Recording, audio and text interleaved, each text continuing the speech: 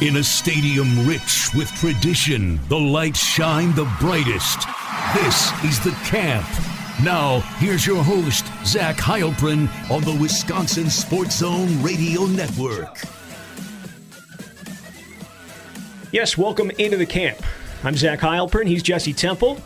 Well, Jesse, we got to see a full practice today, obviously, this morning, which is Tuesday morning. We got to see a full 2 hours plus, and we'll get to all that, but I think where we need to start, as we did in our last show, was with your story, and we'll start this one with another of your stories, or more, I should say, a Q&A. You got an opportunity to chat with Saeed Khalif, who is now at Michigan State, running the recruiting there, ran Wisconsin's recruiting for several years, and then I think caught some people off guard in early June, and all of a sudden he's there one day and he's gone the next, and you caught up with him and were able to discuss why he left and some of the issues that he felt at Wisconsin were holding them back. Yeah, I had an opportunity to talk to him for about 45 minutes, and Saeed's always been very honest. He's refreshing. But when he was at Wisconsin, it was about the work they were doing in the recruiting department and the types of players they were bringing in. And this time he had an awful lot to say about what his experience at Wisconsin was like, and he had a lot of good things to say about the players and the university, but it was pretty apparent that he had quite a number of frustrations with how things went in the recruiting department. And I put this early on, sort of in the introduction, and obviously if you're listening and not subscribed, I'm biased, but I hope that you do subscribe and check out this story. But Saeed said, for as big of a program as it is, the people resources were never committed to it. And I don't know that that's some great surprise, but to hear the guy who's been spearheading the recruiting charge for the last 4 years to say it was sort of eye-opening, among other things that he said. And he talked about how at the height of, and this is all Saeed's opinion, so I think that's important to acknowledge too. It's this is an exit interview, and I've done a lot of these with different players and coaches, but his perspective was that at the height of their success the last couple of years, he said the most full-time staffers that he had was four. And at Michigan State, he's got 12 people. And I know that that's a big deal to him, because when it comes down, in his mind, when it comes down to competing for conference championships and trying to get into the college football playoff, you're competing against these other programs that have massive recruiting departments, that the athletic department is willing to put that together and make that an integral part of the plan. And I think that was an area that he felt like Wisconsin fell short. There's a number of other things that he said, but that's just sort of the introduction. Well, I was going to ask you, what was the most, I don't know if jarring is the word that I should use, but just the biggest thing that stood out to you that really kind of hit you in the face, like, whoa, can't believe you said that. That does not look good for Wisconsin, type of thing. So honestly, I think most of it had to do with what he said about either the assistant coaches or Paul Chryst, because I asked him, he was talking about the vision that he had and all these challenges, and I said, well, even though you may not have had the resources you wanted, do you feel like the coaching staff and the guys going out on the road representing the program were aligned with your vision? And the first thing he said was, I honestly would say I think we recruited at a 50% capacity. Now, what he meant by that is that the NCAA allows coaches to go on the road a certain number of days. And so I think his comment was more perhaps about the number of days that people were going out there. And I mean, that's just his perspective. You can debate whether they had, success or not. I think that the proof is in the pudding. The coaches were able to go out and do that. But there was another instance when, he talked about a specific meeting that he had with Paul. And it was from what Saeed said, they continually restructured the recruiting department. And this was a meeting that he had with Paul, and they were getting ready to restructure. And Saeed said, this is what he told me. He told Paul, he said, Coach, I appreciate and respect everything you're sharing with me, but everybody that's giving you input does this on occasion. I'm doing this for a living. I'm studying it, and I'm looking at best practices, and I'm talking to colleagues in the industry, and I want that to have some value at some point when we start pressing forward and doing things. And he said that Paul reflected on it and said, you know what? You're right there, or you make a great point, at least. And so, that's just, Saeed said that he felt like, maybe there were assistants giving their opinion on how things should be done, and Saeed's vision wasn't weighed in that same fashion. Again, this is all Saeed's perspective. But the other thing I'll say is what he said about just not being arm in arm with Paul in terms of what the vision was. And I think a lot of this comes down to personalities, which he acknowledged as well. Saeed's job, as he said, was to be the mouthpiece and the marketer for the program and really be out in front, saying, sort of beating our chest and saying, this is what we're about. And, I think anybody who's interacted with Paul or watched his interviews, that's not what he's about, right? I mean, I'm not saying one style is better than the other, but I think there was just sort of a difference in approach in that regard. And Saeed said that he never felt like they were arm in arm, and Paul was saying, let's ride, let's go do this. And Saeed feels like he has that at Michigan State with Mel Tucker. I should acknowledge that he is at Michigan State now. And so there's a part of this that's sort of, it's a rival school, but I don't think that impacted, Saeed to me was being completely honest, or at least from his perspective, he certainly didn't hold anything back. It's kind of like the Aaron Rodgers and Packers thing. I think I texted that. Aaron Rodgers told his truth. Yes. In that big, long press conference, he told his truth. The Packers have another view of what the truth is. Correct. And Saeed Khalif, in this opportunity to chat with you for 45 minutes, told his truth and what he thought was being there. But do you think he was some of his issues, like only having 4 full-time staff, and they still had a top 15 class? It's like, you're putting together this class with this. Why do we need to give you even more? I think his vision or his view was, we're trying to get to the very highest level. Mm-hmm. And I feel like in order to do that, I need more people because all these other schools have more people. One of the things that he said was that when you've got these other programs that have 2 or 3 times as many staffers or even more, that it can feel like they're, I don't know exactly how he phrased it, but essentially that they were, trying harder or putting in more effort or something like that. And when it comes to the continual connection with the recruits. So yeah, I mean, you could say, okay, he didn't have the resources that he wanted, and yet they just set 3 record-setting classes. What's the problem? I think it's more, well, yeah, and Wisconsin hasn't won a Big Ten championship since 2012 and hasn't been in the college football playoff. And if you want to get there, he said there's a reason why there's a correlation between not just how high the recruiting class ranks, but for the teams that go to the playoff, but the number of staffers they have in their recruiting department. So yeah, again, this is all his perspective, but I'm just explaining what the frustrations were on his end. Again, Wisconsin's done pretty darn well in recruiting the last handful of years. Well, I think also the frustration would be the fact that Wisconsin does, when you look at the revenues of the top athletic departments in the country, Wisconsin's up there. I believe they were 11th or 10th the last time I saw. When all this Texas-Oklahoma stuff popped up, it was like Texas and Oklahoma, and then now the SEC is going to have all these different programs that bring in the most revenue.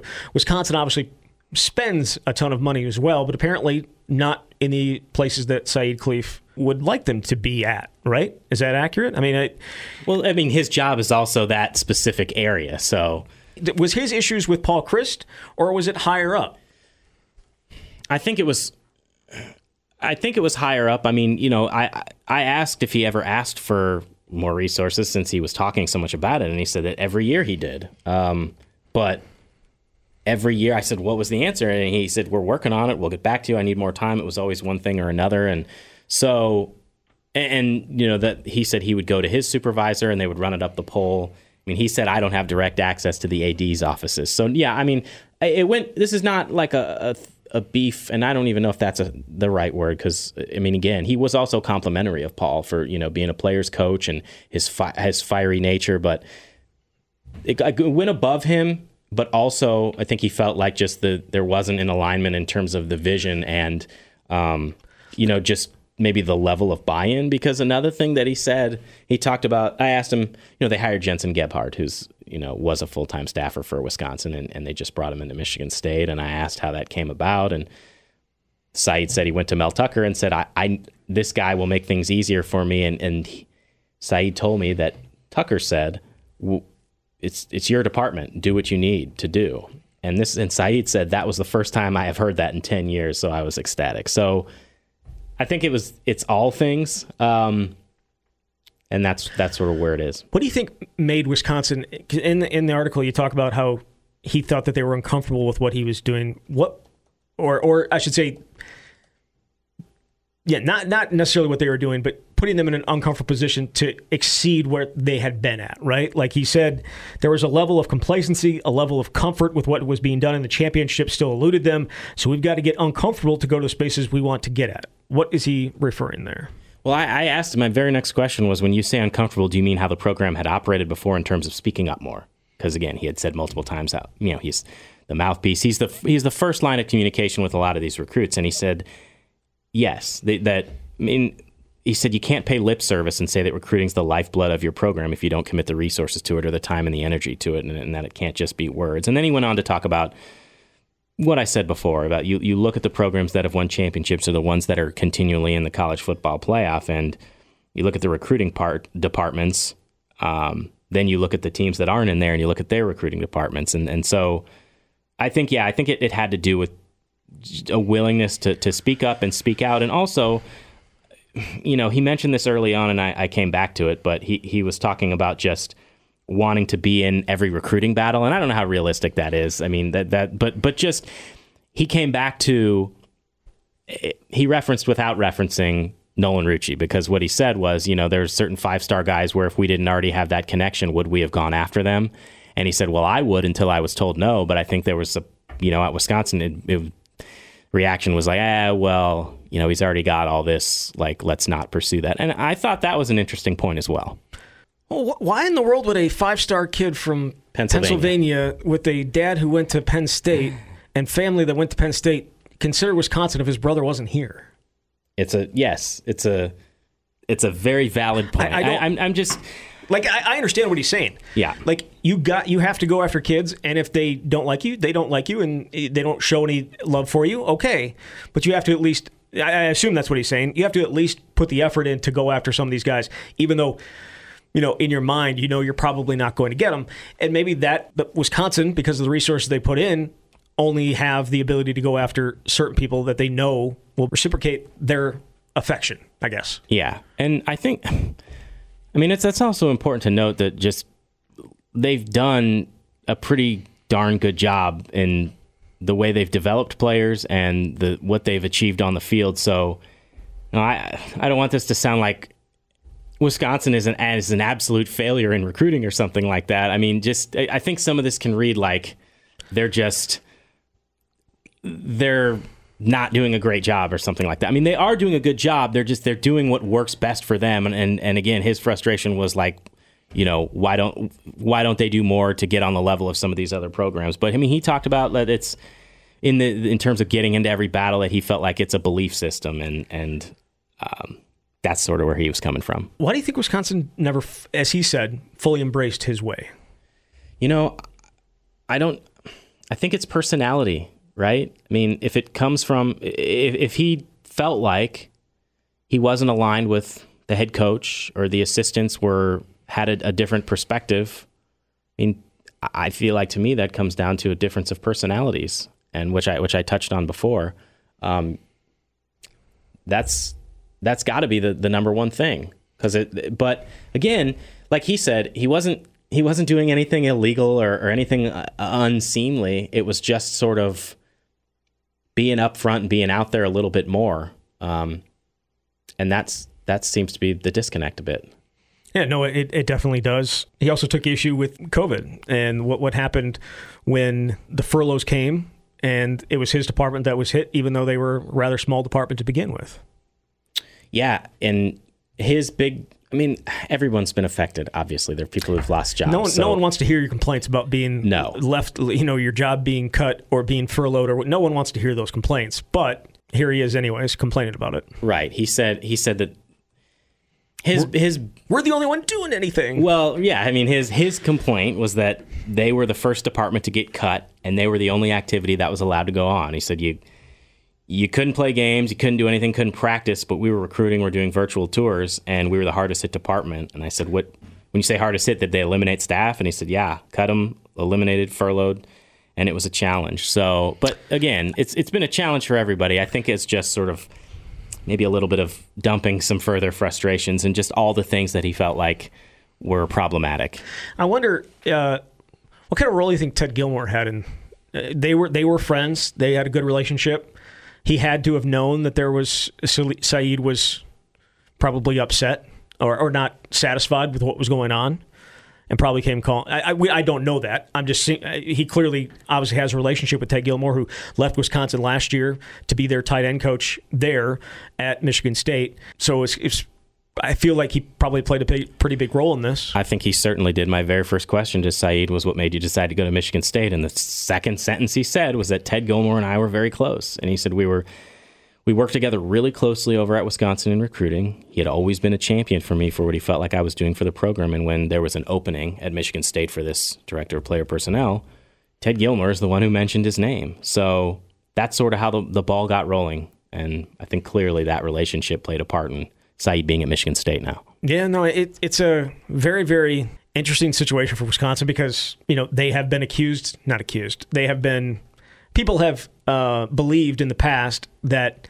assistant coaches have left for pay. This goes all the way back to Brett Bielema and what he said he left for, even though I think that there were significant other reasons why he left, and I've never bought the idea that he couldn't keep assistants because if you go back and look at it, it wasn't realistic. Obviously, he even brought that up when we were at Big Ten Media Days again, in talking, Brett Bielema, talked about it for whatever reason, and that just hasn't been the case. But here, you lost Ted Gilmore to a spot that obviously was going to pay him more money. You've lost other guys to jobs that are probably lateral, if not moves downward in the last 2 years. Gilmore, John Settle going to Kentucky, and I guess he's co-special teams coordinator, whatever the hell that is worth. And then Inoki Brechterfield going to Vanderbilt. We don't know the salary, at least on Inoki, but it's guys that had been here for a long time, and Wisconsin's staff had not had a huge turnover, and now you've had pretty significant turnover in the last few years here. I always say I never expect assistants to stay forever. There's a certain point where they're going to want to move on and do something different, but I think it's been more turnover in the last year or two than certainly we saw the first several years under Paul Chryst. Everyone's got their own reason. At least John Settle told me, and who knows. He's another straight shooter as far as I know from all of our conversations, but that opportunity to do something beyond being a running backs coach was very important to him, apparently. And he said that he knew, even though he's co-special teams coordinator. Coach special teams here. Yeah, but he was involved in special teams here. All the coaches are involved in special teams here. Not all of them, but a majority of them are involved. He just said he told me that it was never going to be possible, like sort of being the top guy here, whether it's a special teams coordinator or being in charge of the run game, which Joe Rudolph had that role. And so he made the move. But yeah, everyone's got their own reasons. But the turnover the last year or two, it's much different from what we've seen. I think it's also worth noting before we move on that Michigan State is throwing money at their problems, a significant amount of money at their problems. They've had horrible PR in the last few years. I don't need to dive into it, but they've thrown a ton of money all over the place to try and fix some of those issues by winning. And we'll see if it ends up working, but it has taken something from Wisconsin in back-to-back years now. So we'll see. Either way, if you haven't read it, go ahead and read it at The Athletic. Don't settle for little blurbs on Twitter. Get it all at The Athletic. And today is not what you pay for. You pay for all of Jesse's coverage, but today's certainly a worthwhile read.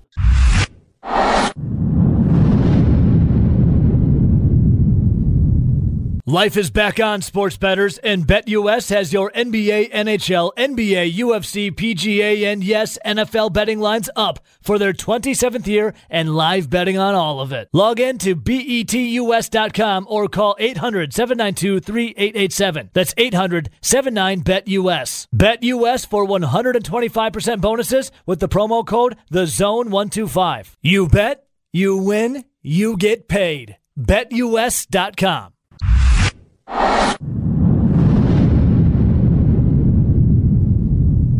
Moving on to what we saw at practice today. It was our first action, because we got to see practice last Friday. We saw half an hour. You saw kicking, right? Like, that's essentially what we saw. We were more talking about what we learned on Thursday during media day, but today we actually got to see practice and see 11-on-11 and see 7-on-7. Your initial big thought in terms of like what stood out to you in that roughly, a little bit more than 2 hours of practice? There's a lot of different things, but I think the position that was most intriguing coming into camp, which we've talked about, is the running back group. And to me, I think both of us, it seems pretty clear from what we saw that there's a top two right now. That would be Jalen Berger and Chez Mellusi. And I can't say I'm surprised. That would have been the top two that I would have thought coming in. But they got the bulk of the the top group carries. A lot of times it would be Jalen getting the first couple carries, and then Ches got a lot of work as well. I think he's, it's practice. They just put on the pads, but I think he's got a skill set that's going to be very good for Wisconsin. He can do a lot of different things. He got his pad level low. I mean, he was powering through the hole, and that stood out. Yeah, great second reaction play on Graham. Didn't see anything down right, so Graham rolls out to his left. And I think it was Scott Nelson that was guarding Ches, and I think Scott maybe got a little flat-footed, and Ches just all of a sudden burst up the sideline on a little second reaction, and Graham hit him for a nice gain. So, yeah, he's got that ability that you definitely are going to need. I think it's going to be tough. I just imagine it being really tough for the rest of these running backs to find a bigger role simply because of the number of carries available. Like Isaac Guerendo got, I would say, the third most opportunities, but then you look and Brady Shipper. Julius Davis would come in for one play, and which, by the way, very first time we've ever seen him take a practice carry, as we've mentioned before. So I mean, it's good to see that these guys are healthy. We actually marked the time. Yeah, 8/10/2021, 9:39 a.m. We got to see our first Julius Davis practice carry, but. Even Braylon Allen, who I think probably should mention that he was limited today, or at least was listed as limited. He went through all the drills, so I don't know how limited he was, but he had his left ankle taped up, so and he looked to be favoring a little bit, but he still went through stuff, caught a touchdown pass, but in 7-on-7 from Chase Wolf, who we'll get to, who I thought had a really, really good day. But yeah, the running backs, right now, it's the top two. It's probably Guerendo and Brady Shipper, and then it's probably everybody else. Yeah, I think that's accurate. And again, I don't even know how many carries there will be for the number 3. I don't, last year they went into the season with, we're going to have a top 3, and it didn't last beyond the first game. And even then, Isaac Guerendo as the third guy kind of didn't get most of the carries, I think, until a little later. You mean in the game, later in the game? Yeah. But like I just see those two guys right now separating themselves very early. They definitely do, and they both look good. Like they both, I don't know, it's one practice, right? And it's like it's a handful of plays, and they were in pads, so there's at least that. But it wasn't like it was a full-on tackle thing. But I did think both Ches and Jalen looked the part. I really do like the way that Ches looks, though. Yeah. I do think that he could end up being the guy. I do too. Not the guy, but like perhaps the starter. Perhaps it's 50-50 or even maybe 60-40 in terms of him getting more reps. It just one practice, right? If I was going by today's practice, I would say Chase Wolf is your starting quarterback. But Zach. But I'm not doing that, right? Like I'm not going to do that because we know who Graham is, we know what his ability is. But Chase Wolf had a really, really good day. That's just what it is. So I don't want to overreact to Ches looking really good today. Just one practice. But that being said, Chase Wolf looked pretty darn good today. I thought he had a couple of big-time throws, specifically in the team drills, but even in 7-on-7 in the Skelly drills. Like, that's not real football because you don't have anybody come rushing down on you. But I think he had at least 4 touchdowns in the red zone Skelly period, including ones to Braylon Allen, and a really nice throw to Jalen Franklin, who I think a lot of people would hope to be hearing from here in practice, and we got to see. And he was very excited. I think that may have been one of his first touchdowns in practice. But Chase, I thought, had a really good day. Yeah, he got some reps with the first team offense. I think we should start by saying Graham got almost all of the first team reps, so he is still the guy. No reason to panic if you're listening. That Zach's saying if he just take away from one practice is that Chase is the number one guy. But yeah, I mean it's all the stuff that we've seen from Chase before. The escapability out of the pocket, and sometimes it's tough to know. Well, would he have been sacked? But the play goes on. But he had one where he got outside the pocket and he got beyond the line of scrimmage and juked a guy and made a nice gain. And we know he can scramble and drop the sidearm throws, but I think it's more the consistency and the accuracy that you're looking for, and the decision-making, which we talk about all the time with him, that he made 8 throws last season. He threw 2 picks. Yeah, not a good ratio. Right. But Paul Christ was asked about Chase after practice and talked about how he feels like Chase is at a little bit different level now, and then Paul is working much closer with the quarterbacks now this season, but just when they would turn on the film and watch the cut-ups, Chase knew what was coming. Yeah, I know why this happened. And so there's been a growth in maturity there. And Paul even said a lot of the talks to this point has been about Graham, but Chase is just as hungry as Graham and putting in just as much time. I don't know what kind of role ultimately he will have, but they feel like they've got a capable backup because those are the two guys that are getting almost all the snaps. There was an occasional Danny Vandenboom, and then the very last drive with young guys, we got our first Deacon Hill sighting. And it was a bullet. Oh, yeah. Closed on a completion. Yeah, it was a bullet to the outside. Really, really good play. So what did you think about Graham today? Like it's difficult to judge. There were some, the defense, especially in team drills, I thought had a significant advantage on the offense overall. But, Graham had a few throws here and there, and I think one of his last throws was a bullet to the outside between two guys. It was a really, really great play. I think it was to Chimere Dike on an out. Was it? Am I wrong? That was to Devin Chandler down the left sideline. Right. Yep. He perfectly lofted it over. Max Lofi was out there in coverage. To me, yeah, that was Graham's best pass of the day. And it might have been his last. I think it might have been. Was it one of his last passes of the day too? Yeah, that was his last pass of the day. Yeah. Yep. So. And he also, and there weren't a ton of opportunities to go down the field. The one time he did go down the field, the ball hung up a little bit, but he got bailed out. Not even bailed out, but he got a great play from Chimere Dike. Probably the highlight of the day, I think. Yeah. Going up over Caesar Williams and Samar Melvin to rip a ball away just on the sideline and keep his feet in. And the refs were there. And it looked like they called the completed catch. So it was one day. Tomorrow, he could just rip it up, and we'll be talking about that. But it was kind of an uneven day, I thought. Yeah, I would agree. That, to me, was the highlight of the day, the completion to Chimere. And it wasn't, it got there. It wasn't, perfectly delivered, but it was also between two defenders. But Chimere made that play happen. It was under center, and Graham had a little play action and just threw it down the right sideline, and it was a 35-yard completion. It was one of those that made you go, wow, I can't believe he actually caught that. But we've seen that from Chimere before. But for the most part, yeah, there weren't very many big plays. Again, not a lot of shots taken, and right now there's a lot of let's get our personnel together. Let's figure out what we're doing at this point. But no reason to panic. No, not whatsoever. Yeah, and again, I think it's important to note, so we're going to have an opportunity to see 4 practices this week in their entirety, and then 4 practices next week in their entirety. So this is the first fully open practice that we saw, and there's going to be 7 more, and we'll be able to form much better opinions in 2 weeks. Yeah, and we'll be doing, again, as for anybody that didn't hear it before, we're going to be doing 2 shows a week throughout the entire season, and that includes fall camp. So we'll be seeing practice on a Wednesday, Friday, and be able to do a show right after that, get those practices and have a little bit more basis for maybe our opinions, right? Yeah.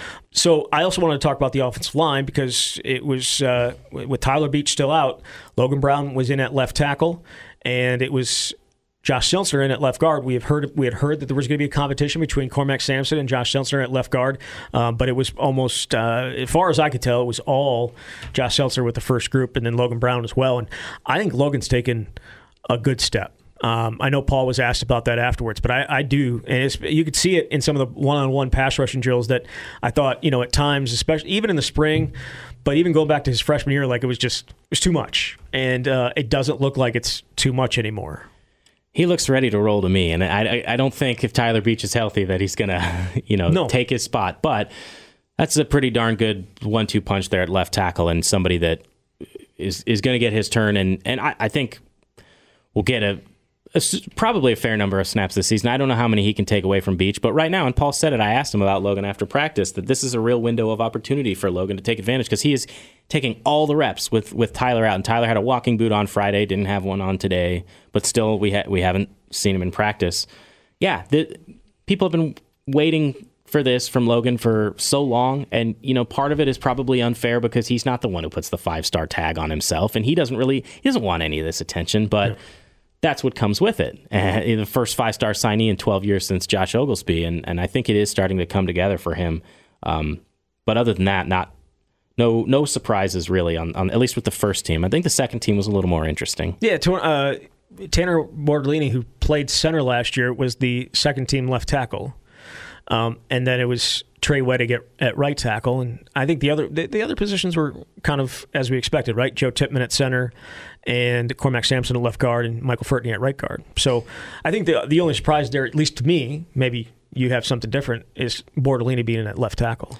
Yeah. I mean, Joe Rudolph said in media day that Joe Tippmann would start out at center. He could be center or guard. Last year he was listed as a backup guard, but if you think he's your second best center and you think Tanner Bordolini is in your top 9, which Rudolph clearly did, then you got to find another spot for him. So that's what Rudolph does, but they got a number of pretty talented guys, but that first 5 or 6 or 7, I think, has a chance to be pretty good this year. Is that the most talented third offensive line in the country?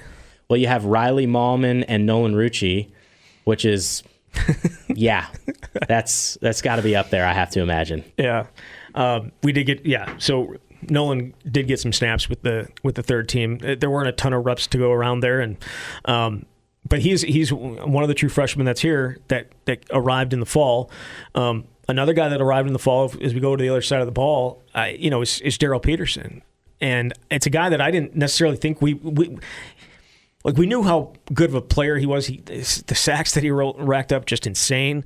But with all those bodies at outside linebacker, you didn't think there was going to be, whether it was T.J. Bollers or anybody else, Caden Johnson or anybody else. You just didn't think it was going to happen because you got Noah Burks, you got Nick Herbig, Spencer Lytle, Isaiah Green-May, C.J. Getz, and Aaron Witt, all guys that played at times last year. So you didn't think that there was going to be a possibility, but and obviously injuries are playing a role here with C.J. Getz kind of be limited today and Aaron Witt not practicing at all. But Peterson got some work with Nick Herbig on the other side, and they were rotating the first and second units, so I couldn't really tell. I would probably call it the second unit, but yeah, he looked okay. Stoned Jack Nelson on a pull. Like Nelson was pulling on the left, and he just stoned him right at the point of attack. It was a great play. Had a couple good rushes in one-on-one. So that was a bit of a surprise. Peterson is the guy defensively, especially young guy, freshman who we haven't had a chance to see, that stood out most to me, that he got a majority of the 2 reps. And I didn't see T.J. Bollers until the end with the young guys. Same with Cade Johnson. Yeah, and so and you're right. This does have to do with the fact that Aaron Witt not participating and C.J. Getz was limited, didn't participate in any of those 11-on-11 live drills. We saw him in some other stuff later. But, yeah, he was an absolute sack machine in high school, played defensive end. I believe he had 38.5 sacks his last 2 seasons, had a school record 21 as a junior and then 17.5 as a senior, just absolutely ridiculous. A little bit undersized, right? Yeah, but... At 6'1"? Yeah, he really, to me, we love the word flashed, right, in fall camp. But he was getting a lot of the 2s. It was him and Spencer Lytle. Saw some Isaiah Green-May in that group, so maybe he'll get his shot as well. Awful lot of talent at outside linebacker, but the fact that Bobby April has identified him, at least at this point, to consistently put him in the 2s, whether he'll be there in the end or not, says a lot about where he's at. Keanu Benton was not lying. No, he was not. He was with the first group in the nickel. Yep. But that was that was not unexpected. But the first play of team drills, slices through and almost gets to Jalen Berger before he gets the ball and just wraps him up. It was the first play. It was like, okay, Keanu, all right, yep. That's the type of guy that he can be. That's the type of talent that he has. Yeah, big-time difference maker, which is why he needs to be on the field more. And I think we're going to see a lot of that is Benton and Henningsen on the field because of how often they've got the 5 defensive backs on there, and it makes a lot of sense. So he's clearly taking to that role very early. He was, even in practice today, multiple occasions where he was stuffing it right there at the line of scrimmage or behind. Yeah, there wasn't much going up the middle today for Wisconsin, and that I think is going to be the case for a lot of teams this year.